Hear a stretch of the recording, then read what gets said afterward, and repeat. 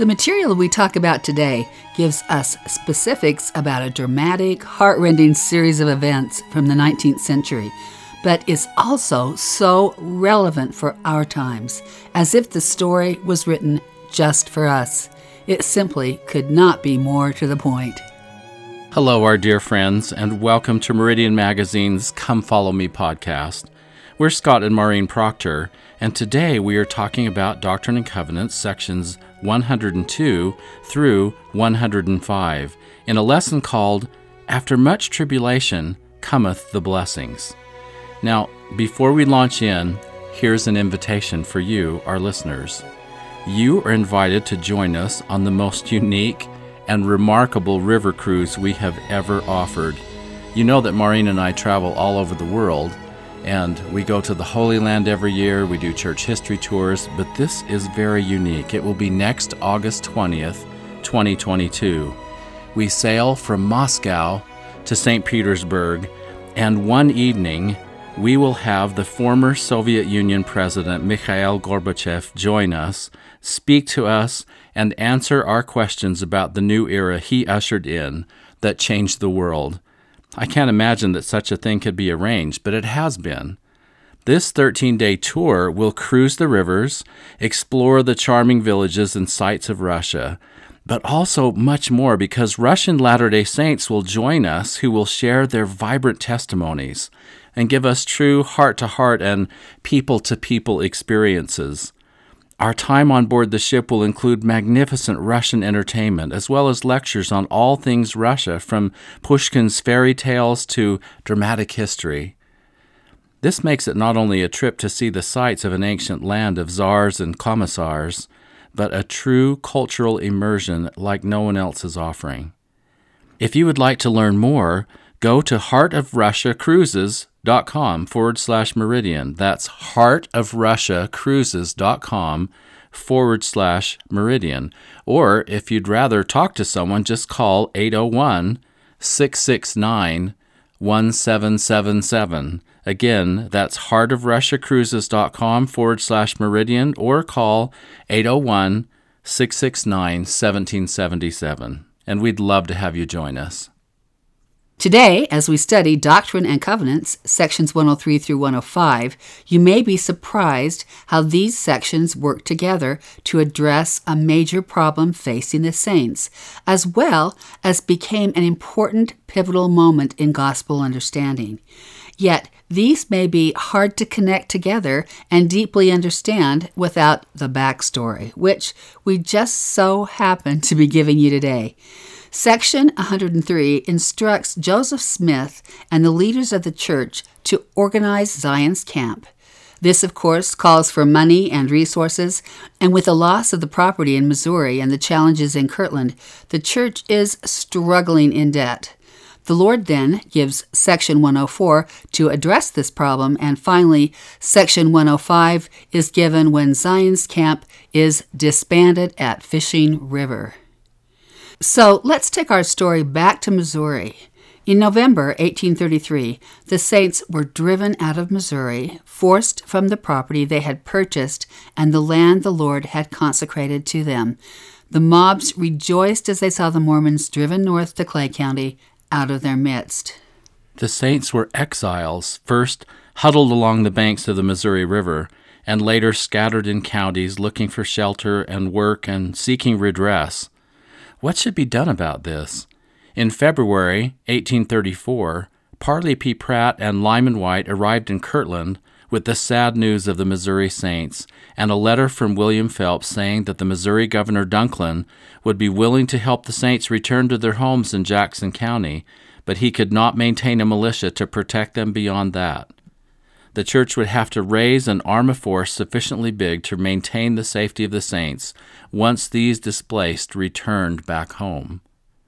Joseph had already been told in section 101 that the strength of mine house would be called to go to Zion and redeem the land and aid the dispossessed saints in Missouri. This was no vigilante movement. It was Joseph's clear intention to work with the law and in cooperation with the state of Missouri in returning the Jackson County saints to their homes. The moment had come. Before Zion's camp could leave, however, 8 recruiters, including Joseph, were sent out to find 500 volunteers, as the Lord said was necessary, that these companies could go up unto the land of Zion by 10s, or by 20s, or by 50s, or by 100, until they have obtained to the number of 500 of the strength of my house. This was not an easy task. Zion will be reclaimed by power. We learn in Doctrine and Covenants 103, verse 15, but the Lord does not specify what power.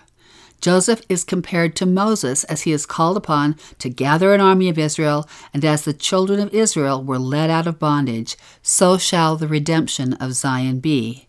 Zion's camp will leave, not knowing if they will face violence, and certainly without the promise that they would all come home. The Lord says, "Let no man be afraid to lay down his life for my sake." Heber Kimball said they gathered with what means they could spare to go up to Zion and render all the assistance that we could to our afflicted brethren. We gathered clothing and other necessaries to carry up to our brethren and sisters who had been plundered, and putting our horses to the wagons and taking our firelocks and ammunition, we started on our journey. They had hoped for a gathering of 500, but they ended up with only a little over 200. They were hardy and willing and about to face an Abrahamic test. Little money was available among them to make this journey, and they all gave it to a general fund. What that really meant was that they could starve together equally, living on poor rations, with aching and sometimes swollen feet in the march from Kirtland to Jackson County. Wilford Woodruff recorded, he, Joseph, said, "Brethren, don't be discouraged about our not having means. The Lord will provide, and he will put it into the heart of somebody to send me some money." The very next day he received a letter from Sister Vose containing $150. When he opened the letter and took out the money, he held it up and exclaimed, "See here? Did I not tell you the Lord would send me some money to help us on our journey? Here it is." "I felt satisfied," said Wilford, "that Joseph was a prophet of God in very deed." Joseph spoke to the group before leaving. "I want to say to you before the Lord that you know no more concerning the destinies of this church and kingdom than a babe upon its mother's lap. You don't comprehend it. It's only a little handful you see here tonight. But this church will fill North and South America. It will fill the world. It will fill the Rocky Mountains. There will be tens of thousands of Latter-day Saints who will be gathered in the Rocky Mountains." The little group departed on their nearly 900-mile march to western Missouri, calling themselves Zion's Camp. They armed themselves with weapons, many supplies for those who were in such great need, and great faith that they could help. The Lord says, "Let not your hearts faint. For I say not unto you, as I said unto your fathers, mine angel shall go up before you, but not my presence. But I say unto you, mine angel shall go before you, and also my presence, and in time ye shall possess the goodly land." Now the question might be legitimately asked, why did the Lord let their enemies prevail against the saints in Jackson County anyway? He answers here that those who call themselves after my name might be chastened for a little season with sore and grievous chastisement, because they did not hearken altogether unto the precepts and commandments which I gave them. The Lord also promised that he would pour out his wrath without measure in mine own time on the persecutors, but he has suffered them thus far that they might fill up the measure of their iniquities, that their cup might be full. In other words, he allows people their agency to act out their evil intent, that it might stand as a judgment against them. This reminds me, in fact, Scott, of the moment in the Book of Mormon where Alma and Amulek are forced to watch the believers, who are their own converts, burn by fire. Alma says that the Lord allowed it, that the people may do this thing unto them, according to the hardness of their hearts, that the judgments which he shall exercise upon them in his wrath may be just, and the blood of the innocent shall stand as a witness against them. As we said in the last podcast, 1,200 homeless saints were scattered through the counties of Missouri. Their dream of a Zion at the center place vanished like smoke on the wind. Elizabeth Haven, who endured many persecutions, recorded in a letter to a friend, and we love this quote, that's why we use it so much, "God moves in a mysterious way, his wonders to perform. Many have been sifted out of the church, while others have been rooted in love and are the salt of the earth. We are to be tried, everyone who inhabits the celestial kingdom, like gold 7 times purified." What the Lord must build first, before Zion can come to be, is people. In verses 5 through 10 of section 103, the Lord gives them an if-then proposition. If the people will hearken from this very hour unto the counsel which I, the Lord their God, shall give them, and hearken to observe all the words which I, the Lord their God, shall speak unto them, they will begin to prevail against their enemies from this very hour, and shall never cease to prevail. If not, that promise does not hold. So often we want a world with no expectations, where nothing is demanded of us. We believe we are entitled to rewards even if we do nothing, or follow the lowest or laziest common denominator of our natures.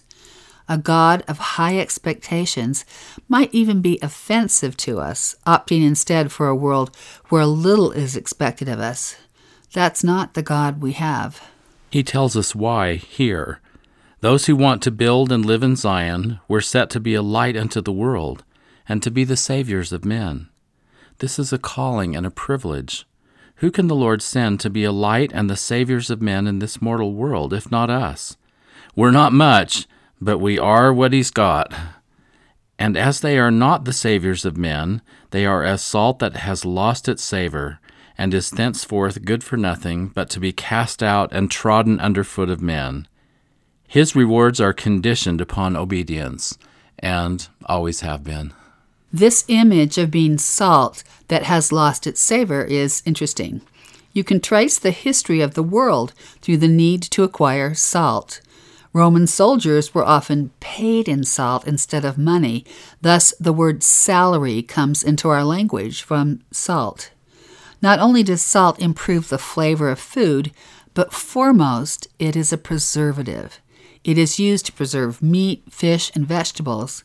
When you are called to be the salt of the earth, you are called both to have a positive influence in the life of others, but more importantly, you are called to preserve the world. That need for preservation is even greater when a world is in decline. It's a remarkable calling and a powerful one. So, how does salt lose its savor? Salt doesn't lose its savor by becoming old. It does not go stale or mold or rot. Salt loses its savor when it becomes corrupted with something else, another element. If salt is not pure, it loses its savor. That's quite a metaphor for what the Lord expects of us. If ye are the salt of the earth, ye are the preserves of the earth, and the Lord will sanctify you, even with hardship, to make you pure.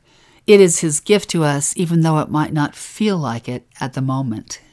Before Zion's camp could leave for Missouri to help the saints in the spring of 1834, the prophet Joseph had to solve huge financial challenges for the church. H. Dean Garrett and Stephen E. Robinson note, Joseph wrote to Orson Hyde on the 7th of April, "Unless we can obtain financial help, I myself cannot go to Zion, and if I do not go, it will be impossible to get my brethren in Kirtland, any of them, to go. And if we do not go, it is in vain for our Eastern brethren to think of going." 2 years earlier, in April 1832, the United Order, or United Firm, had secured a 5-year loan for $15,000, an immense sum at the time, primarily for purchasing goods and property in Missouri. When the saints were driven out of Jackson County, not only did they suffer staggering financial losses and abject poverty, but the United Order also lost its collateral on this loan and its primary means of paying it back. Added to this were the other debts incurred by the Order on behalf of the church in Missouri and in Kirtland. The provisioning of Zion's camp also would require a great outlay of funds, as did continuing construction on the Kirtland Temple. Further, An apostate named Philastus Hurlbut was trying to acquire property owned by the United Order by suing church leaders, and defending themselves in court was causing escalating legal fees. And as always, the needs of Kirtland's poor saints also had to be met. For all of these reasons, the church in the spring of 1834 was deeply in debt. Garrett and Robinson continue. At a conference in Avon, New York, on the 17th of March, 1834, Joseph Smith proposed, besides raising volunteers and contributions for Zion's camp, also raising $2,000 to pay the debts of the church in Kirtland. On the 7th of April, 1834, Joseph wrote in Kirtland, Bishop Whitney, Elder Frederick G. Williams, Oliver Cowdery, Heber C. Kimball, and myself met in the council room and bowed down before the Lord and prayed that he would furnish the means to deliver the firm, which of course is the United Order, from debt, that they might be set at liberty, also that I might prevail against that wicked man Hurlbut, and that he might be put to shame. 2 days later, Hurlbut lost his lawsuit, was put under bond to keep the peace, and was forced to pay the court costs.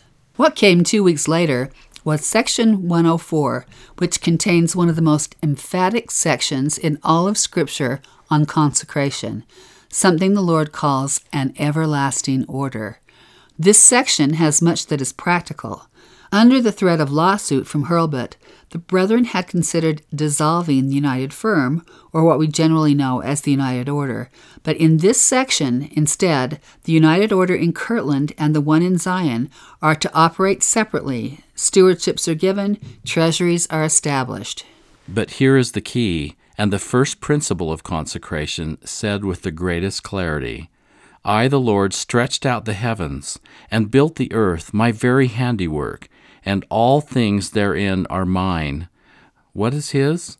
The air we breathe, the land we stand on, the food we eat, the things we think we own, our lives, our time, our talents, all are his.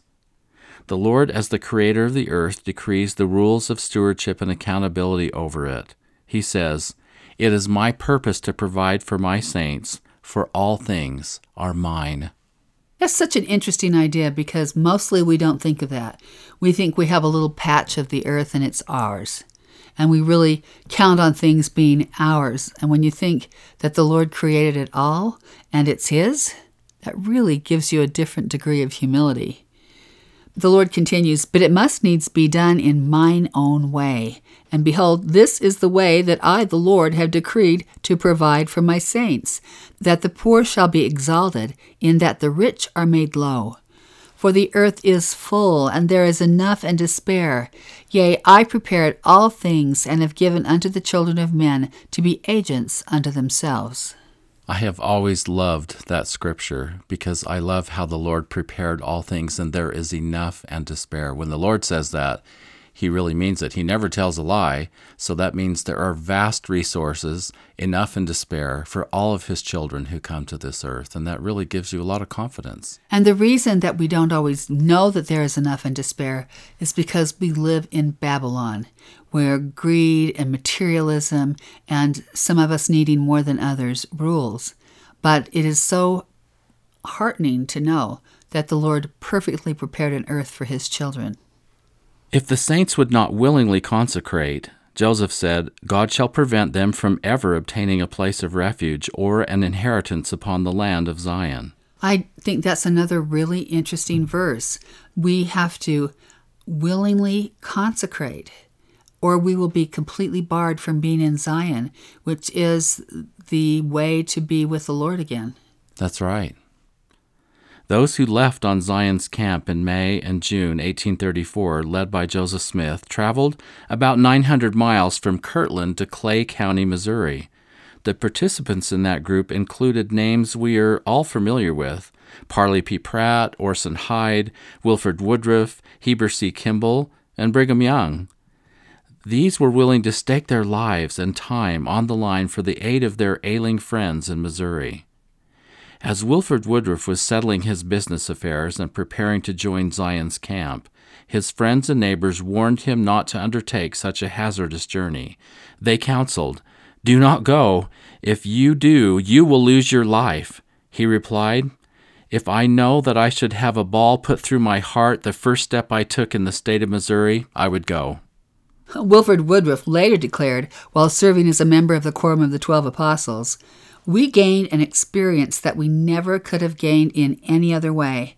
We had the privilege of traveling 1,000 miles with the prophet and seeing the workings of the Spirit of God with him, and the revelations of Jesus Christ unto him, and the fulfillment of those revelations. Had I not gone up with Zion's camp, I should not have been here today." George A. Smith described in his journal the reaction of the prophet to the daily challenges of the march to Missouri. And remember, these are really hard challenges. This really tests people and exposes what they are. He said, "The prophet Joseph took a full share of the fatigues of the entire journey. In addition to the care of providing for the camp and presiding over it, he walked most of the time and had a full proportion of blistered, bloody, and sore feet. But during the entire trip, he never uttered a murmur or complaint. While most of the men in the camp complained to him of sore toes, blistered feet, long drives, scanty supply of provisions, poor quality of bread, bad corn dodger, frowsy butter, strong honey, maggoty bacon and cheese, etc., even a dog could not bark at some men without their murmuring at Joseph. If they had to camp with bad water, it would nearly cause rebellion. Yet we were the camp of Zion, and many of us were prayerless, thoughtless, careless, heedless, foolish, or devilish, and yet we did not know it. Joseph had to bear with us and tutor us like children." On one occasion, 3 prairie rattlesnakes were found in the spot where Joseph had pitched his tent. Some of the brethren were about to kill them, but Joseph said, "Let them alone. Don't hurt them. How will the serpent ever lose his venom, while the servants of God possess the same disposition, and continue to make war upon it?" The brethren took the snakes carefully on sticks, and carried them across the creek to safety. Joseph felt that men must become harmless before the brute creation, and when men lose their vicious dispositions, the lion and the lamb can dwell together, and the sucking child can play with the serpent in safety.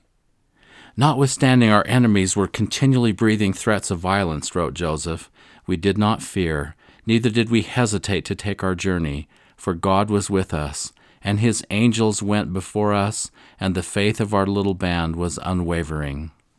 After walking nearly 900 miles in 6 weeks, Zion's camp arrived in Clay County to a threatening environment and disappointing news. Governor Dunklin refused to fulfill his promise to provide a force to assist the saints to regain their homes in Jackson County. Rumors had spread about the size and intentions of the camp. Rumors had spread about the size and intentions of Zion's camp, and several hundred Missourians had gathered, threatening attack.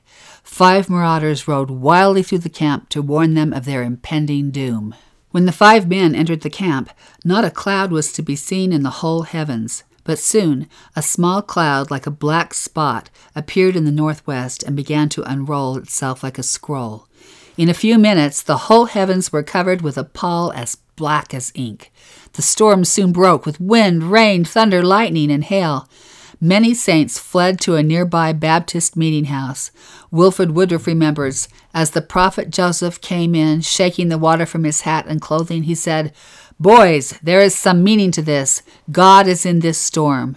We sang praises to God and lay all night on benches under cover while our enemies were in the pelting storm on the other side of the river and could not reach them. Wilford Woodruff continued, "Very little hail fell in our camp. The lightning flashed incessantly. The earth trembled and quaked. The rain fell in torrents, and united it seemed as if the mandate of vengeance had gone forth from the God of battles. The water in nearby Big Fishing River, which had been only ankle deep the night before, had risen to 40 feet deep, drowned some of the mob, and sent the others running for shelter and galloping off to their homes. They declared that if that was the way God fought for the Mormons, they might as well go about their business. While their enemies attacked them from without, a deadly enemy attacked the army from within. Cholera broke out, ravishing about 68 of the men and women, 14 of whom died. The brethren rolled the corpses in blankets and buried them on the banks of Brush Creek. Heber C. Kimball remembered, we felt to sit and weep over our brethren, and so great was our sorrow that we could have washed them with our tears to realize that they had traveled 1,000 miles through so much fatigue to lay down their lives for our brethren. Scott, it's interesting here we keep giving different mileage that they traveled. It's because we have different things showing up in the journals. The journals keep saying 1,000 miles, so it's not a direct route. You can't just go on to GPS and say, how far is it from Kirtland, Ohio? So that's why you see a little bit of going back and forth here about how far it is. Now, as to this cholera outbreak, Joseph and Hyrum related this account to their mother. Soon after arriving at the point of destination, the cholera broke out among us, and the brethren were so violently attacked that it seemed impossible to render them any assistance. They immediately sent for us to lay hands on them, but we soon discovered that this also was the judgment of the Almighty, for when we laid our hands upon them in the name of the Lord, in order that they might be healed, the disease instantly fastened itself upon us, and in a few minutes we were in awful distress. We made mute signals to each other and left the house for the purpose of going into some secluded place to join in prayer that God would deliver us from this awful influence. But before we could get a sufficient distance to be secure from interruption, we were scarcely able to stand upon our feet, and we were greatly alarmed, fearing that we should die in this western wilderness so far from our families, without even the privilege of blessing our children or giving them one word of parting counsel. Hyrum cried out, "Joseph, what shall we do? Must we be cut off from the face of the earth by this horrid curse?" "Let us," said Joseph, "get down upon our knees and pray to God to remove the cramp and other distress and restore us to health, that we may return to our families." We did so, but without receiving any benefit, but still grew worse. We concluded, however, to make a second effort, and when we kneeled down, the cramp seized the calves of Joseph's legs, gathering the cords into bunches, and then the operation extended in like manner all over his system. He cried heartily unto God, but the heavens seemed sealed against us, and every power that could render us any assistance shut within its gates. The universe was still. When we arose again, said Joseph, I found Hyrum was in the same situation with myself. We soon came to the resolution of appealing again to God for mercy, and not to rise from our knees until one or the other got a testimony that we should be healed, and he who received the first intimation from the Spirit should inform the other of the same. We prayed some time, first one and then the other, and soon perceived that the cramp began to loose its hold.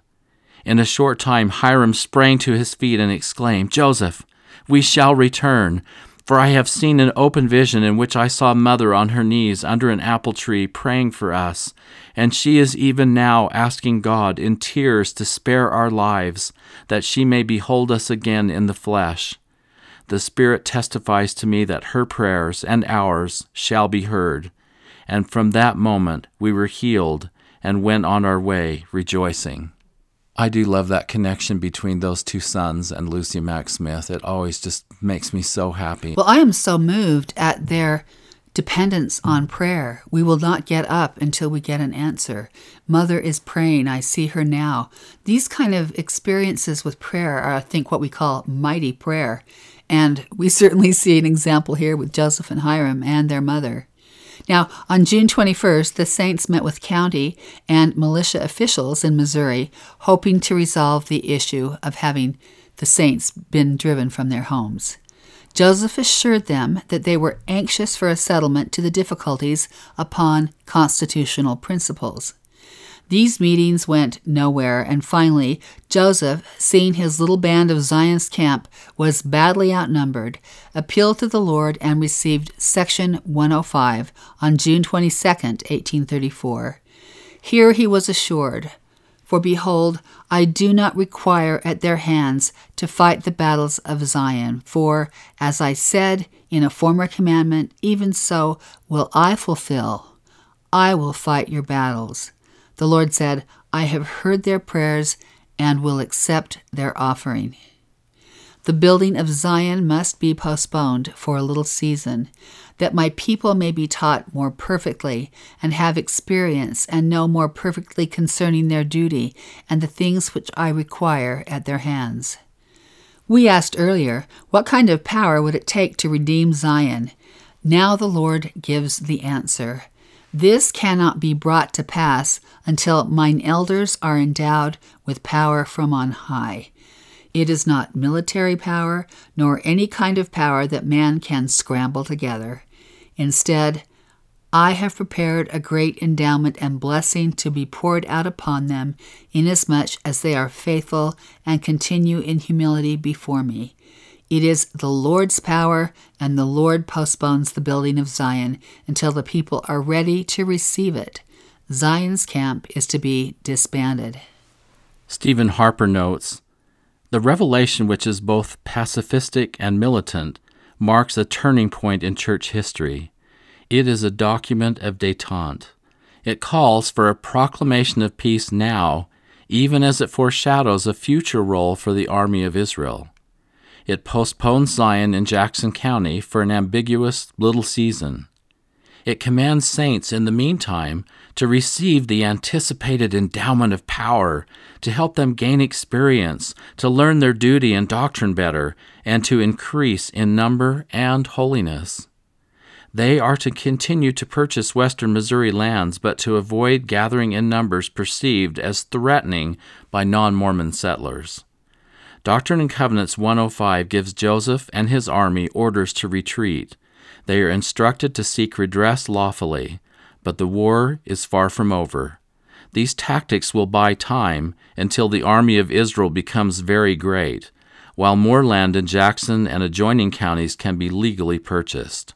Once it is, the Revelation says, I will hold the armies of Israel guiltless in taking possession of their own lands, which they have previously purchased with their monies, and of throwing down the towers of mine enemies that may be upon them.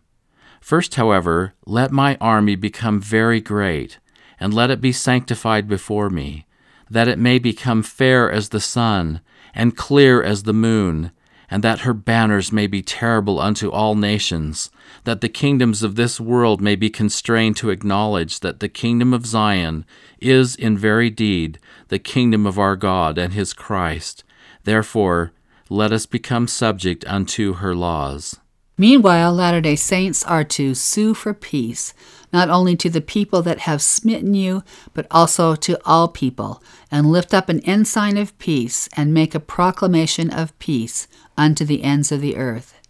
The brethren were to return to the house of the Lord in Kirtland, to be endowed with power on conditions of humility and faithfulness, and then spread out over the globe to gather Israel. Then, when the army became very great, both numerically and in obedience to the law of consecration, they would regain Zion. Back in Kirtland, Joseph urged the saints to finish the house of the Lord, and he began holding sanctifying training meetings to prepare the brethren for the solemn assembly. So their face turned from building Zion first and foremost to building that temple and getting that endowment of power so they would be able to be sanctified to build Zion someday. Some who had come on Zion's camp were disgruntled when it was disbanded and questioned the prophet, but the Lord revealed this to Joseph in section 105.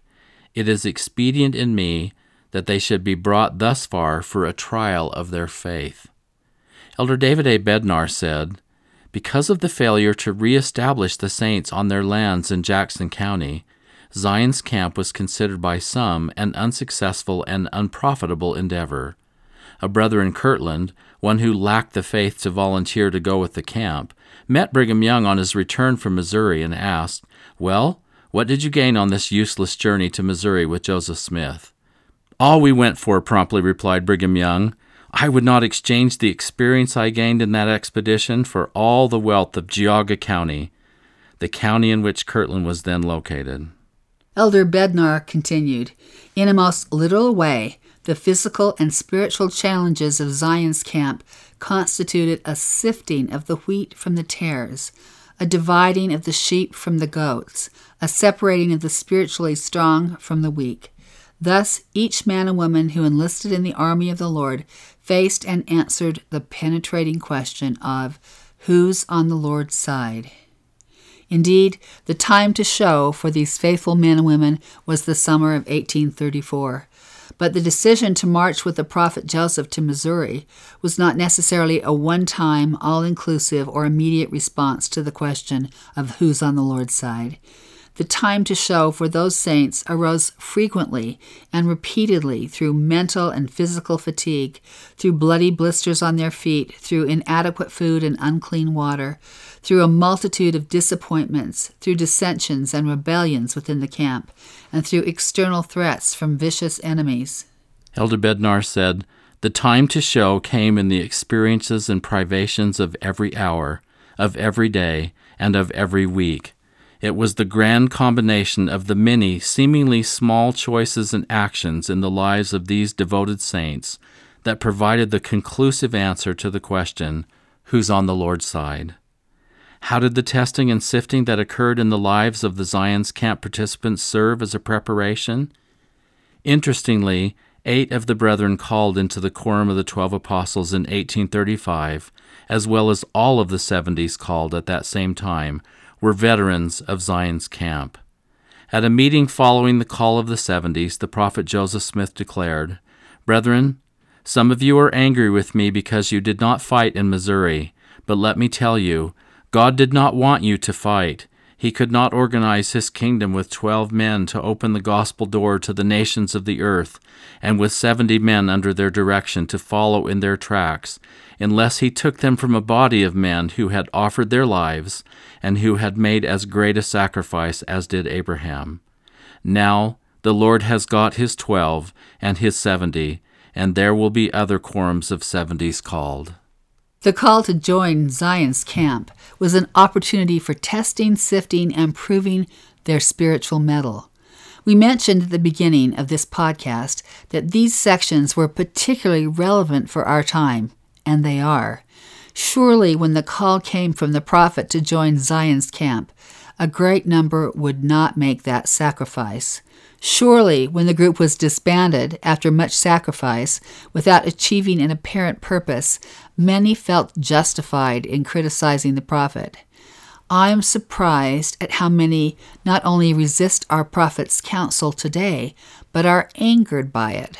They don't want to hear things they don't want to hear. I love what Elder Bednar continued to say as he reflected on Zion's Camp. He said, "As a result of my call in 2004 to serve in the Quorum of the 12 Apostles, I have a decidedly distinctive perspective about what it means to observe, to learn from, and to follow the brethren. I now see on a daily basis the individual personalities, the various preferences, and the noble characters of the leaders of this church. Some people find the human limitations and shortcomings of the brethren troubling and faith diminishing.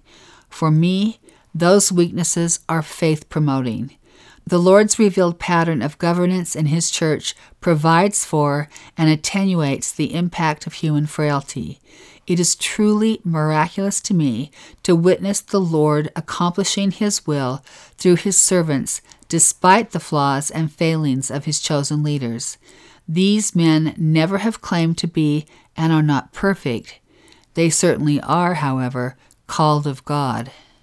Elder Bednar said, "Since my call as a general authority, I have tried to observe and learn as some of my brethren have faced the effects of aging or the relentless demands of physical limitations and constant pain.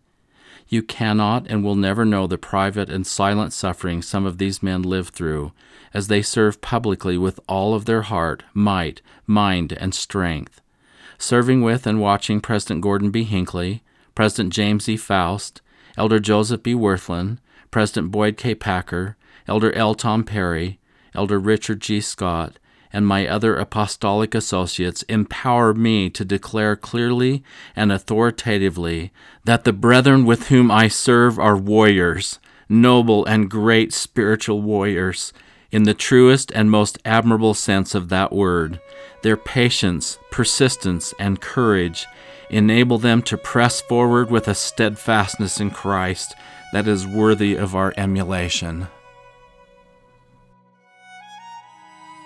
That's all for today. Next week, we'll discuss Doctrine and Covenants, sections 106 through 108, in a lesson called To Have the Heavens Opened. Thanks to Paul Cardall for our music and to Michaela Proctor Hutchins, who produces this podcast. See you next week.